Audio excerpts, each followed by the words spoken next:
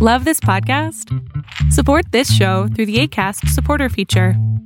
It's up to you how much you give, and there's no regular commitment. Just click the link in the show description to support now. Here's a cool fact. A crocodile can't stick out its tongue. Another cool fact, you can get short-term health insurance for a month or just under a year in some states. United Healthcare short-term insurance plans are designed for people who are between jobs, coming off their parents' plan, or turning a side hustle into a full-time gig. Underwritten by Golden Rule Insurance Company, they offer flexible, budget-friendly coverage with access to a nationwide network of doctors and hospitals. Get more cool facts about United Healthcare short-term plans at uh1.com. I'm Tina Horn, and this is Interrobang. Interrobang is the bonus segment of my Wire People Into That podcast. Follow at Tina Horn Sass or at Tina Horn's Ass if you're nasty on Twitter and Instagram. Visit wirepeopleintothat.com. Support my show and get extra shit at patreon.com/Tina Horn. That's patreon.com/TINAHORN.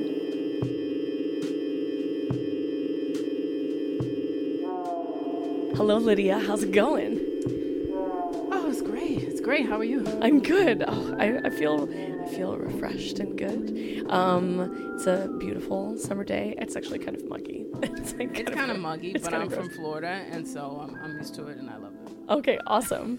So Lydia Bonilla is the chief provocateur of the House of Plume, and the House of Plume has been around since 2013, so about 4 years. Do you want to tell the people, if they're not already familiar with House of Plume, what y'all do? Sure. So what we do is we create really elegant and functional storage solutions for your sex toys.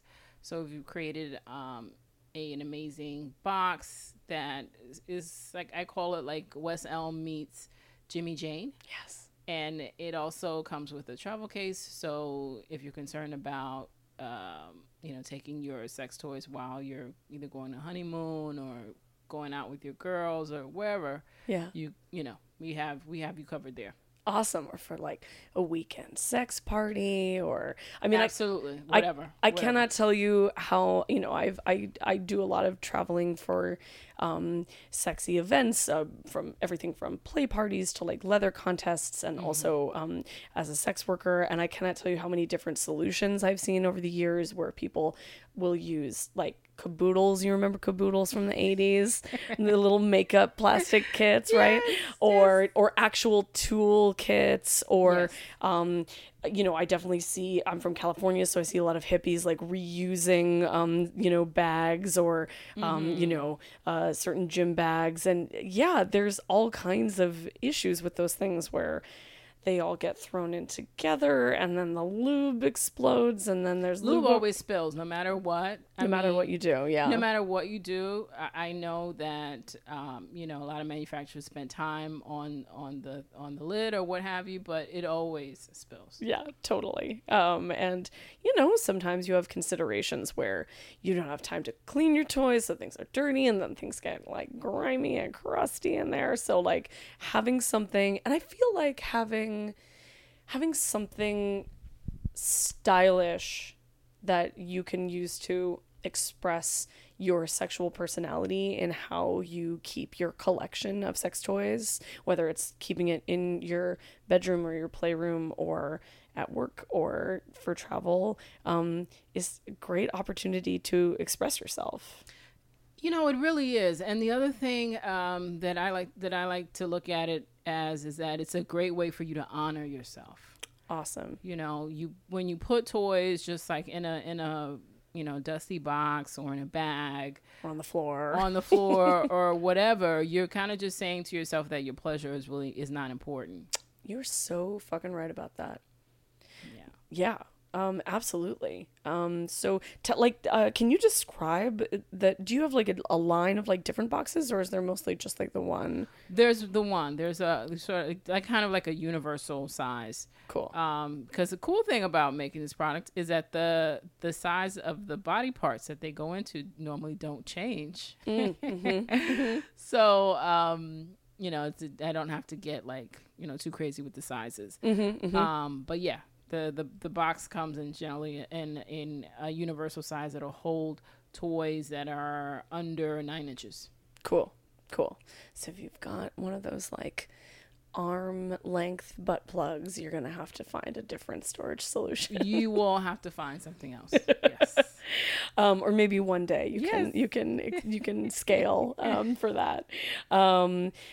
Cool. And so besides House of Plume, another of your big projects is Women of Sex Tech, yes. which is an organization or group, would you call it? It's a group. It's a group of women throughout the world that work in the sex tech industry. And basically what sex tech is a melding of sexual wellness and technology. So we have women that are working on apps or have done apps or have a sex toy subscription service, like the co-founder Rodriguez of Unbound, right? Yeah. Right. Sex toy brands. It's pretty varied, but the goal is the same, and that is to promote women in the industry as well as to promote female pleasure. Fucking awesome.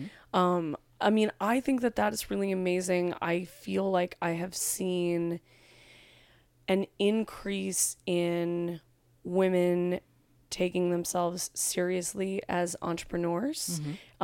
Maybe I'm just paying better attention, but it seems to definitely be on the rise, not only in our industries, the sexuality and health and wellness industries, but other industries as well. And, I think that I find myself realizing that I have some internalized sexism about what it means to be an entrepreneur. I think that in the work that I do, I'm like, no, I'm not an entrepreneur. Like, entrepreneurs are D-bags. Like, I'm just like a girl with an idea who has a little punk rock thing going on. But seeing what you are doing with Women of Sex Tech and what Polly and a lot of other folks that I have seen at some events recently are doing is actually really inspiring me to take my work more seriously in terms of business and just in terms of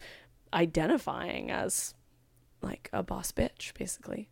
Yeah, that's great. It's really great. And it's really about creating your own lane, your own definition of what, being an entrepreneur and what being a leader is. One of the things that really annoys me right now is the feminization of leadership. And I know where it comes from. I know it was created as a way to promote female entrepreneurship, to create some kind of camaraderie. But, leadership should be judged on whether it's effective or not, not whether it's pink. So it's, I used to identify with those terms, and then I said, that is just, it's just annoying now. I'm a leader who happens to be a female, and there are things throughout the day that one can relate as either masculine or feminine. And, just delving into either one is just aspects of being a good leader. Absolutely. And I think that, to me, the appeal of branding around something female. Yeah, it's all about branding. Right. I get it. It's cool. It's cute, and it's very tweetable. But I'm over it. Whether the product itself has feminine demarcations of of pink and purple, or sparkliness, or being like chirpy or perky or upbeat or whatever, or whether the events around women getting together or promoting women are demarcated as girly or feminine. to me, the real issue is if a female entrepreneur likes pink, then she should be able to wear pink. Absolutely. But that you shouldn't have to feel like, in order for women to be powerful, or in order for women to have knowledge, or in order for women to create community and to get to get together and to share resources and to network, that things have to look a certain way, or that there needs to be something about the style or like if there is no fashion to it, that women won't be interested. Exactly. Right. And that actually comes up in design too. How I actually found my designer for my product is that I was researching, product development. I didn't know what really product development was. Right. So there's an area of smart design called the FemDen, and I don't know if they still have this, but in essence, it's a group of female designers that make products geared towards women. And they, would talk about the pink it and shrink it thing, where, if you want to make a phone, or you want to make, let's say, speakers for a woman, then you make it smaller and you make it pink. Interesting. And I just thought, wow, that's so cool. That is so interesting that this company is taking this on this way. And but I know Smart Design is a big New York design firm. No way I can afford them. So I reached out to the woman that ran that group at the time, and I asked her, do you work with any freelancers that you could recommend? And she said yes, and that's how I met my designer, who is also a proponent of feminine and masculine tones in design. Cool. That was important to me, that it didn't look overly masculine nor feminine. Cool. Can you describe how you achieved that? Is that, what are some of the elements that sort of make it almost like androgynous in that way? It's not rounded. Okay. All the edges are sharp. Cool. It has a leather latch. The colors are not overly masculine or feminine. Half of our customers are men and women. It's really cool. Split down the middle. Oh, that's awesome. And the other reason is that even if the product is for a woman, guys don't really like, for the most part, I won't generalize, but for the most part, men don't really like stuff that's like overly girly. Yeah. And if you're sharing a space with someone else, it's important that, they're brought into it too. Totally. Absolutely. And there are women too that just don't like stuff that they're overly girly. A lot of women have said, oh my God, thank you so much for not making this like with pink lips. Totally. Yeah. And, like sometimes I do like things that are girly and sometimes I don't. And it's nice to have choice. And also there are plenty of things out there when I want to have a girly thing. There's no shortage of that in the world. Exactly. You could choose. So tell me how you got started doing House of Plume. What's your origin story? So how did I get started? I was a disgruntled banker. I see it. That seems like there's a lot of those. I mean, they churn them out, your Wall Street churns them out. So I had a personal organizer that had come to my home and looked through my drawers, and she came across like that drawer, and I was like, oh my God, this is so embarrassing. So we had a conversation about where to put them, and she said, there's nothing in particular. You can buy a plastic box, this and that. And I went, I'm into like Art Deco, and I was like, that's not gonna work. So I started to look for some, and I'm also anal. So I started to look for something for myself that would work. I took like a jewelry box, different types of boxes, and took the inserts out and put the toys in, and that didn't work. And I got frustrated with it, and I forgot about it. And then one day, I walked into Babeland, wanting to replace a toy that had broken. And I just really, as an afterthought, I'd asked, I said, do you have any storage for sex toys? And she went, no, but we get that question all the time. Hmm. And I went, oh, I said, well, I'll make one. And she Nice. said, okay, we close in 10 minutes. But, and then that's just what I did. I was foolish enough to do it, because I didn't, as I said earlier, I have had no experience in product development, so I had no idea what a beast it is. And I was been grateful to work with some incredible people that helped me kind of mine the dangers, and I've had a lot of fun. Awesome. And so where can people find these boxes now? Houseofplume.com. Cool. So they can order them online. Yes. Fantastic. What have you learned about the sex industry and the sex product industry and sex adjacent industries since making a career change? That is whiter than banking. Oh man, that's real white. That's white, isn't it? It's yeah. I was surprised by that. I don't know what I was expecting, really. When you just are so like, no idea what you're doing. I didn't have an expectation, but I that was one, and how conservative some of the major players can be. Yeah, that is one of the central ironies. Definitely. It's so ironic to me that, this is you have a lifestyle that is inclusive because, you want to fuck everything. But the way that you do business, and I want to say your political ideologies don't line up. That is very disappointing. Yeah. No, go on. Yeah, I mean, it is. It's but in a strange way, though, I found it comforting because it was familiar to me. Oh man, I knew how to maneuver in that, because I was like, okay, this is, I know this. Yeah. Well, what are some of the ways that you tackled that or maneuvered it? Just be myself, and really stand behind the product. I believe in the quality of the product and our intention and our mission.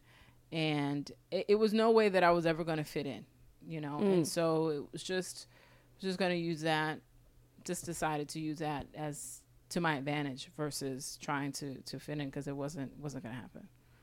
And also being from New York, I think it also was like a hindrance, because a lot of the industry is on the West Coast. That's true. Mm-hmm. What are some of the ways that the sex industry is affected by being so overwhelmingly white?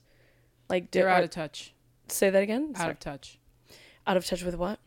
Just out of touch with social trends. Mm-hmm. So, I look at some of the, you look at some of the marketing or the branding for some of the larger brands.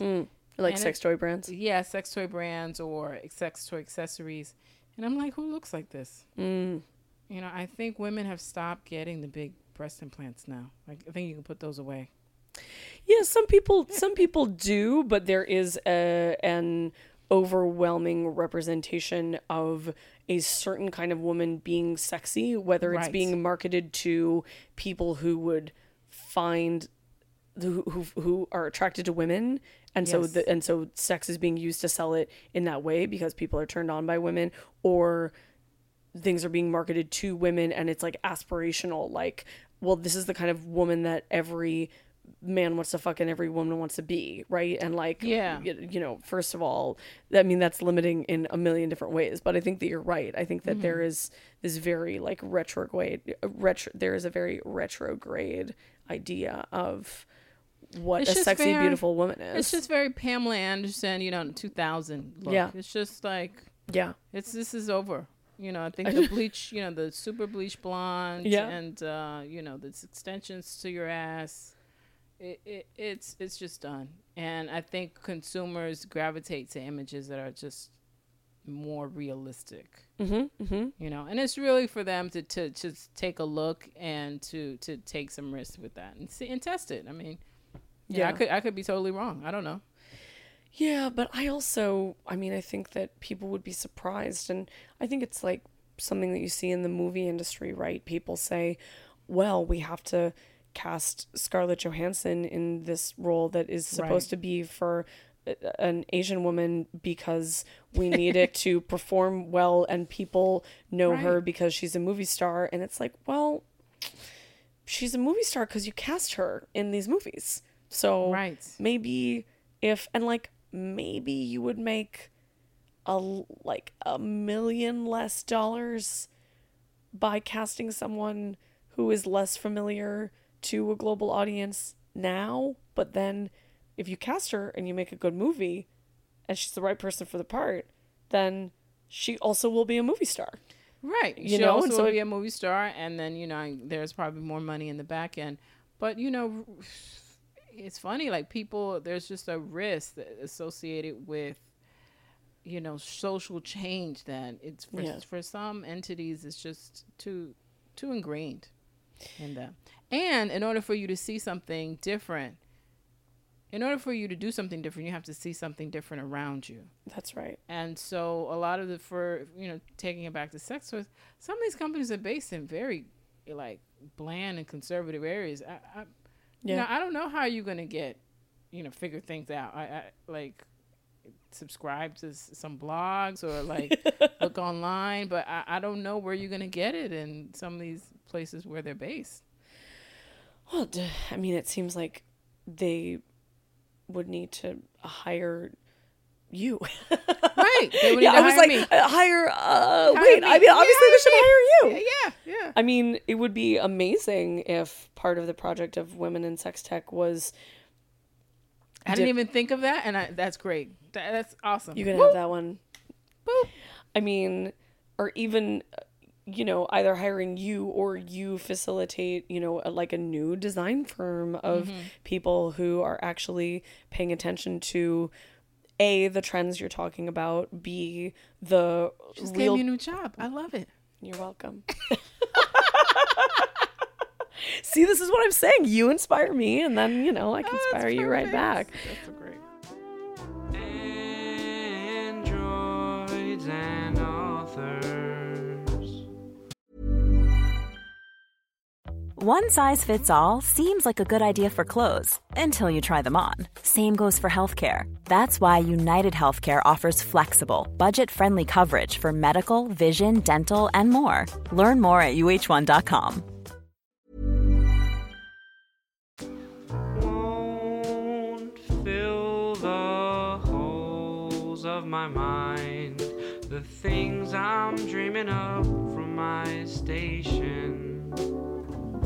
A vacation, new locations. I've done some work in the sex toy and sex tech industries, and I think that it's very recent that we've seen the sort of trend of sex positive, female friendly, feminist sex toy stores as like a space that's even possible.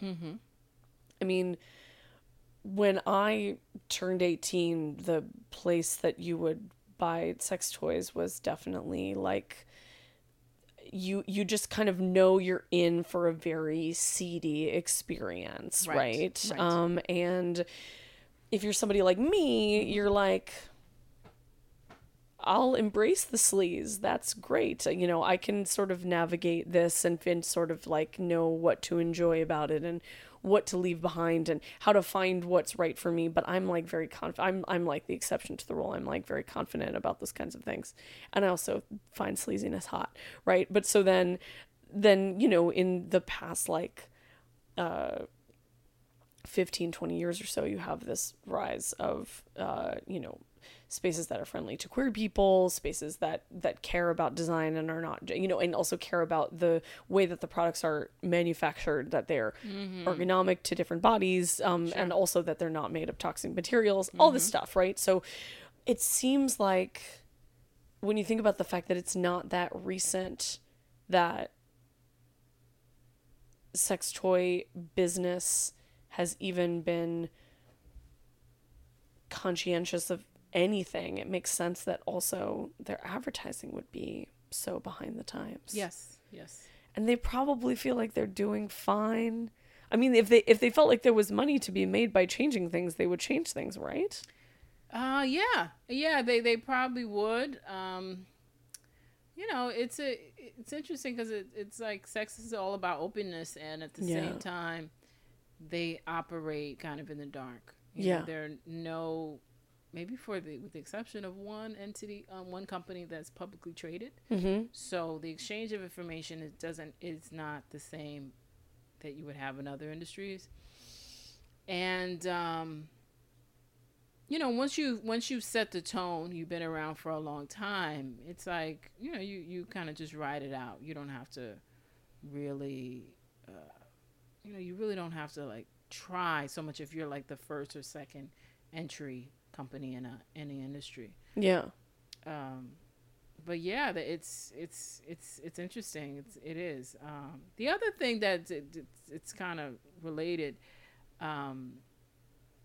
is that there is a lack of advertising, and due to, the issues we have with social media, we're not able to advertise on Facebook and on Instagram. Right. And so that also kind of limits the number of people or the number of companies that can compete. Right. That's the other thing, is that there's so much stigma around even being able to put your product out there. Yes.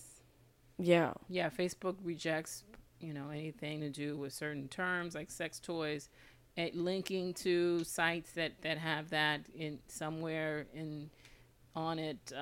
They also have issue with that. So it's so unfortunate. It is unfortunate, and it's a topic that we are dealing with as a collective with Women of Sex Tech. Awesome. Mm-hmm. What are some of the ways that you're trying to address that? Well, we're having an event July 18th at the Museum of Sex where we're going to be talking about it, and just to continue, to create a dialogue with the folks at some of these companies. Cool. They don't don't have an obligation to do it. It's not like it's something that they need to do, but I think the public needs to understand what is happening with respect to like what information you're not getting simply because some person says that it's gross or that it doesn't meet their policy. And really what it is that they're trying to avoid someone being outraged somewhere in the middle of nowhere by something that could, this was offensive, and my child look at it with that or something. Right. And the thing that strikes me that is so unfortunate about that is that social media is a space where marginalized people or unconventional people or folks that are usually just not given a seat at the table have had the opportunity to reach their audience without to like mix metaphors, like to sidestep the gatekeepers, so in terms of creating style, in terms of creating community, in terms of being able to market to the demographics and the consumers that they that will most appreciate their products. So that's part of what's unfortunate about that is that, and that's been true with crowdsourcing platforms from Kickstarter on down, that that some changes have been made, but historically that's a battle that has to be fought. And payment process, I mean, I'm sure you have had to deal with this as well if you sell stuff on your website, that payment processors, credit card companies, I know from working in porn that credit card companies have very strict rules around what they will and won't process in terms of content. And of course, PayPal often will freeze people's accounts just because they have done sex work in the past. And so, you know, there is so much stigma that is limiting the ability of people who do business that has to do with sexuality Yes. from reaching their market and reaching their demographics. So it sounds like you're going to change all that for us, right? Yes, that's the, you know, that's the goal. That's the goal. I mean, it's not something that like I woke up and said, okay, think I'm going to take this on, but it pisses me off enough. Awesome. To do something about it. That's a good motivator. Are there other things in the industry that you are trying to address or trying to change, or that you want people to know about that they might not know about? Or just like bullshit you've encountered? Oh, what is the bullshit I've encountered? You know, overwhelmingly so, I could say that I've been really embraced. Awesome. You know, by people, because I came into this industry not having had an experience, and I know that in other industries, like if you know, I was at a banker's event and I said, oh, you know, me and my friend who just started yesterday, they would not talk to her, you know, and people have been really receptive and been willing to help me and to further along the mission. So it's been overwhelmingly positive. You know, I don't want to rag on it that it's been terrible. It's actually been really great. That's great. Yeah. Is there anything specific that has been great about it that you want to share? Yeah, the women that I have met and encountered they've been great. You know, like we can, you know, have a good time, talk about business, and we have enough in common that it's not uncomfortable that I'm Black. It's like, you know, yeah, it's like no one makes it a point to be like, and you're Black, right? So it's like a lot of, I met people where we have a lot of commonalities in our background, Cool. no matter where we've grown up, you know, and we all believe in empowerment, female, you know, empowerment around pleasure, and so that's a driving force to find common ground. Yeah. Do you think that there are ways that the sex industry can serve women of color and Black women specifically better? Sure. Is one, meet them where they are. Yeah. You know, there's just a lot of shame still around sex, a lot of education around sex in communities like either in the African American community or the Latino community. I actually happen to be, I identify really as Latina because it's how I was raised, even though I'm, you know, racially I'm Black, but, and my mother, you know, God bless her heart, she didn't know anything. When she had a conversation with me about sex, it was, she opened up a book, because she's religious, and she opened up a religious book, and she showed me a picture of an open fortress and a closed fortress. And she said, you are to be the closed fortress, and you are not allowed for boys to touch you. And that was the extent of my education in sex. And so there are a lot of women that have similar experiences, and their mothers have stories about or sort of shameful past around sex, that there's shame around it, that they, you know, pass on to their daughters, and it's just a cycle really that hasn't been broken yet. You know, so I say all that to say that the sex toy industry could really do a lot just by you know, providing information, one that's targeted toward that, just understanding more about why it is the way that it is. And I also feel like there's just a lot more. There's a lot of duality. Not actually, I'll take that back. It's not duality. It's more like there's a misconception that, you know, women of color are more like promiscuous or whatever. But it's quite the opposite. We're sort of shy. might be outwardly, even like the images you see in the media, it's like women are like, they're outwardly sexual. Like you have Sofia Vergara, who's like outwardly sexual. But that same type of woman might be really conservative about sex. Yeah. Despite the way she, looks or dressed. What is that stereotype about, do you think? Or where does that come from? I don't know, novelas, like the hot Latina, the hot maid, or Yeah. it's the forbidden. It's when there's something that's forbidden, and you make a story about it.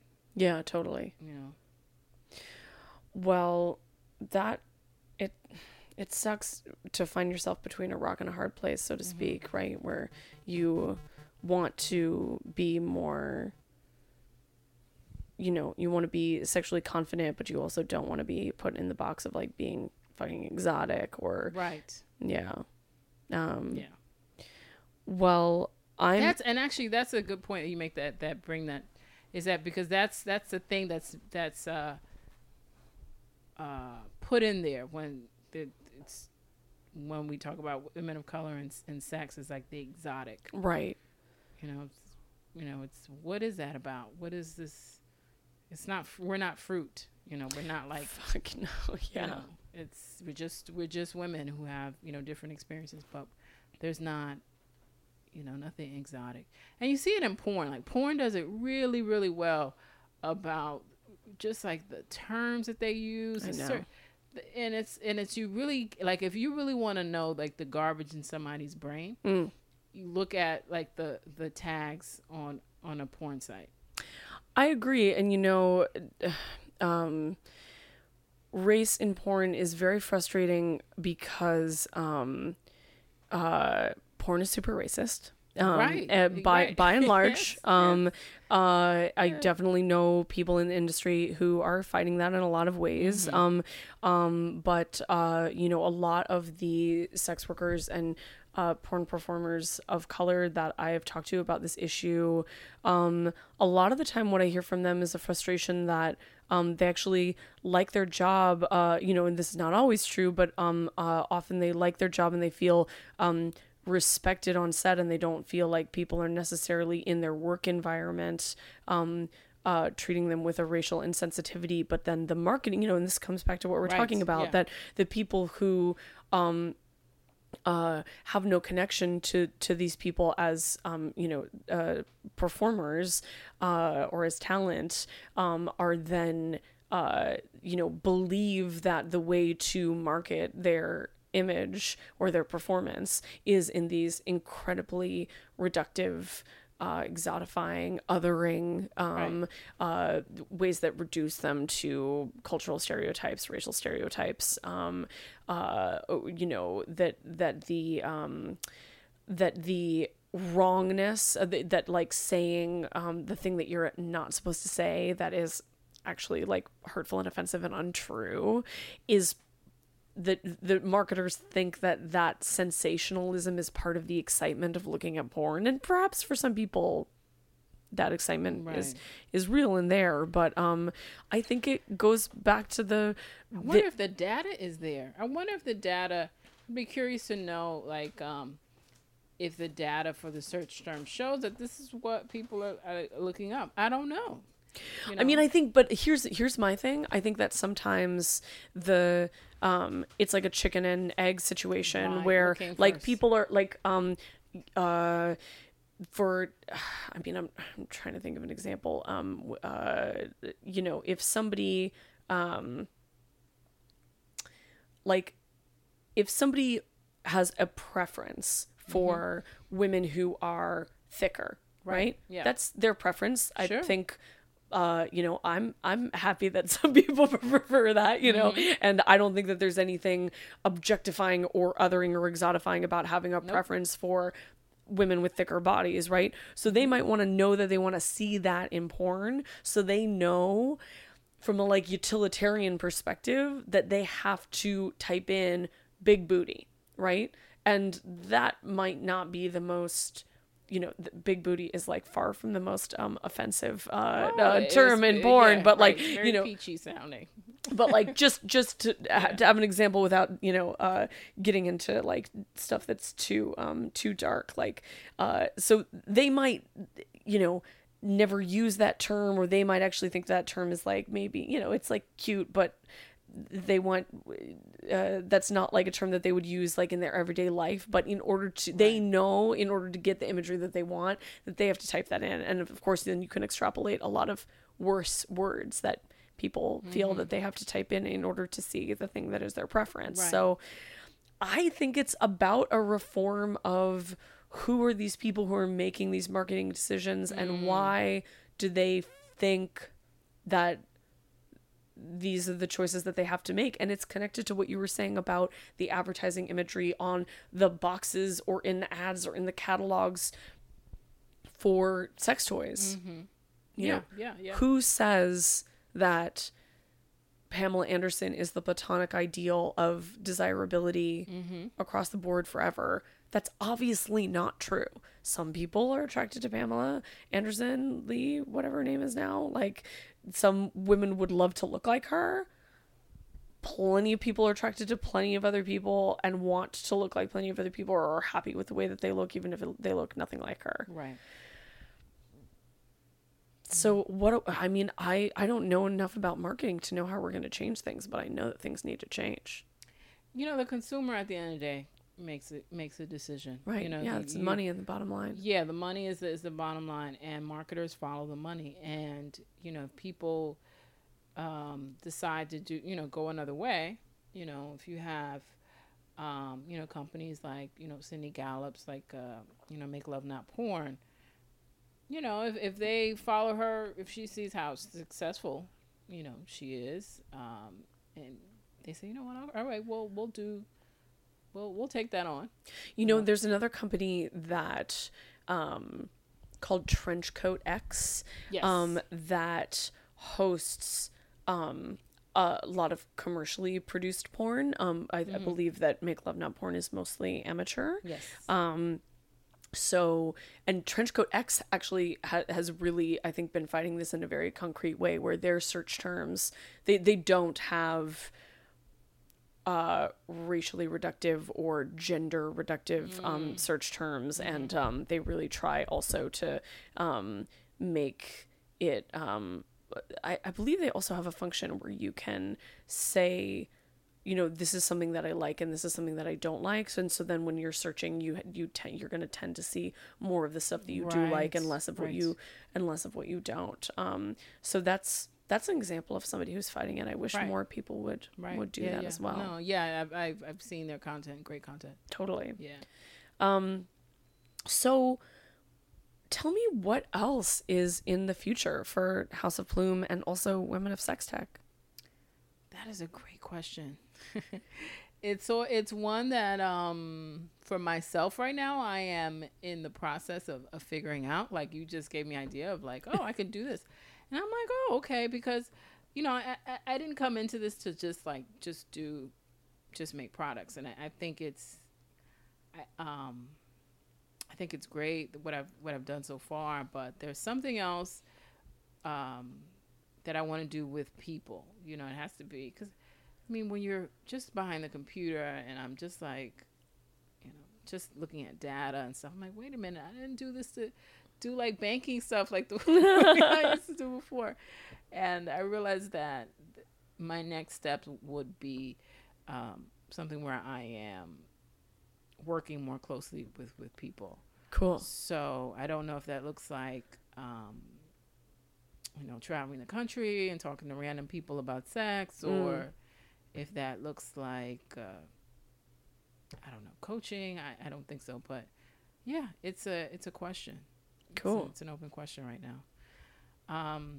And as far as Women of Sex Tech, we're continuing to grow. We have members in the UK, in China, in Spain, and that has actually gone really well, respect to how it's grown. It's grown pretty organically, and it's awesome too that people reach out to us and go, "What do you need? We hell yeah, we see what you're doing, and what do you need right now?" So yeah, I'm excited to see, how that could grow into more of delve into more of a national conversation, more Cool. like really international conversation, not just like in sex, because a lot of what we deal with, we deal with sort of on a times 10 level with respect to in business, just in having run a business. You just deal with a lot more stuff in this industry. So yeah, I'm excited to see what it looks like. I don't exactly know.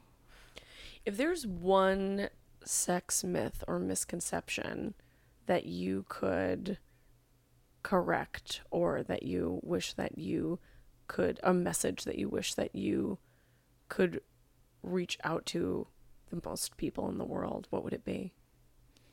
Wow, that's a great question. A sex myth. Ooh. Or just like, what like pisses you off about something that people get wrong about sex? That, what I would really like to change is the language around sex. Tell me more. So, for example, a woman will say, "Oh, he made me come." No, he didn't actually.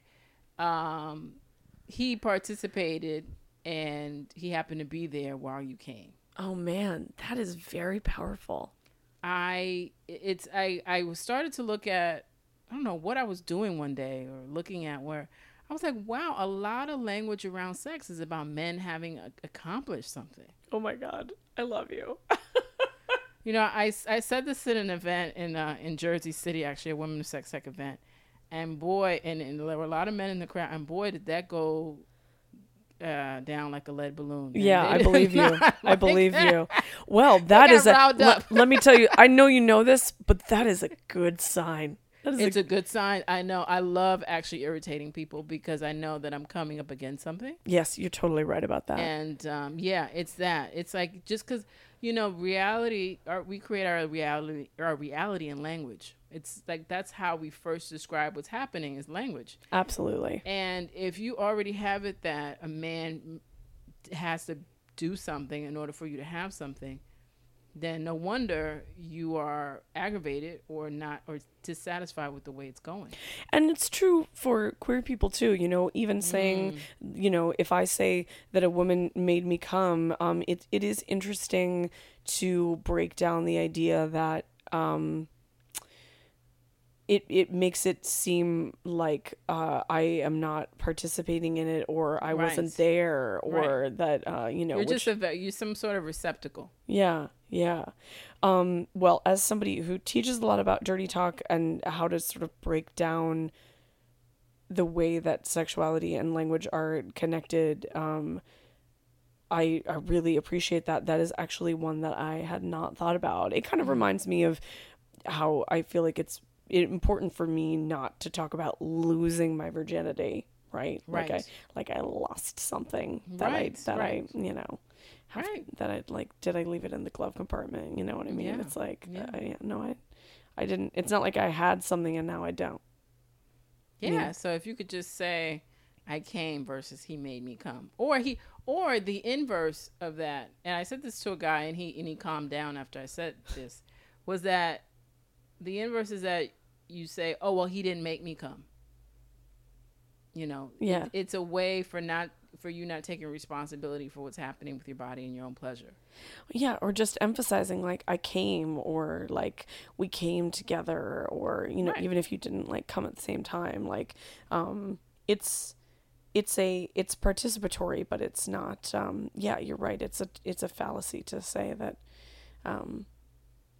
somebody did something to you, unless that's what you're into. I know some people who love the idea of like being forced to come, but that's a different story. That's a whole different other thing, and that's fine. Yeah, that's fine. I mean, it's just like, I think of it like I can say, oh, you made me come, as like a sort of a gift to you, but it's not the reality. I definitely hear that. My last question for you, is just, will you tell me, what does it mean to you to be an entrepreneur? What does it mean to me?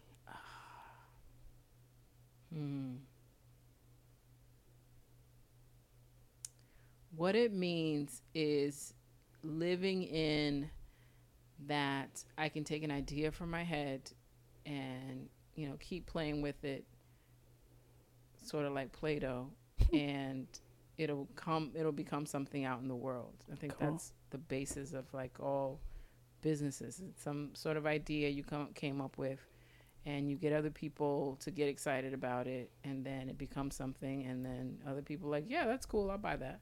Nice. It's as simple as that. It's as simple as that. Do you have I lied, I have one more question. What is, if I have any listeners who are women and or queer people, who have an idea like what you just described, for something with sexuality, a sex product, a sex media platform like this podcast, a book or a blog or you know, an Instagram or any number of things that they want to get started, what's the first step in realizing that idea and making it reality and reaching people with it? That's a great question. The first step is to to talk to people. Yeah.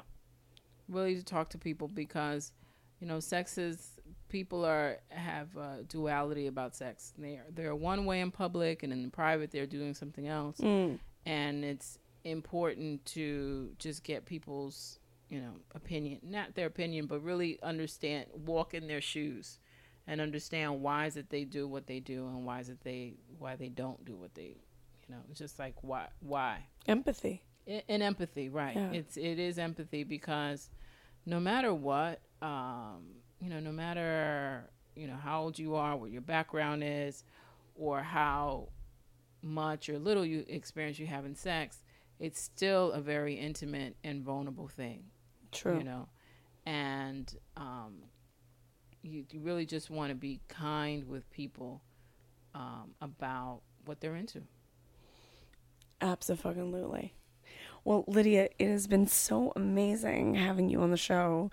Is there anything else that you want to make sure that we talk about before we close up? No, it's it. It's great. Awesome. Okay, so if people want to get themselves their very own, what the name of the product is? It's the Moi Box. What is it? The Moi Box. So the Moi. Moi. Yeah. So M-O for your me MOI box. Yeah. Okay, cool. Yeah. And so if somebody wants to get a Moi box, then they should go to houseofplume.com. Yes. Fantastic. And if people want to follow you on the internet and hear more about all of your projects, where can they find you? At House of Plume, wherever, on Facebook, on Instagram, also on Twitter. Fantastic. And does Women of Sex Tech have a website? Yes, we're on Twitter and on Facebook. Fantastic. Thank you so much for coming over and being on the show today. Yes, it was amazing. Thank you so much for the opportunity. My love has some fun every night. Interrobang is produced and hosted by yours truly, Tina Horn. Our theme music is by my brother from another mother, Moot. Thanks for listening.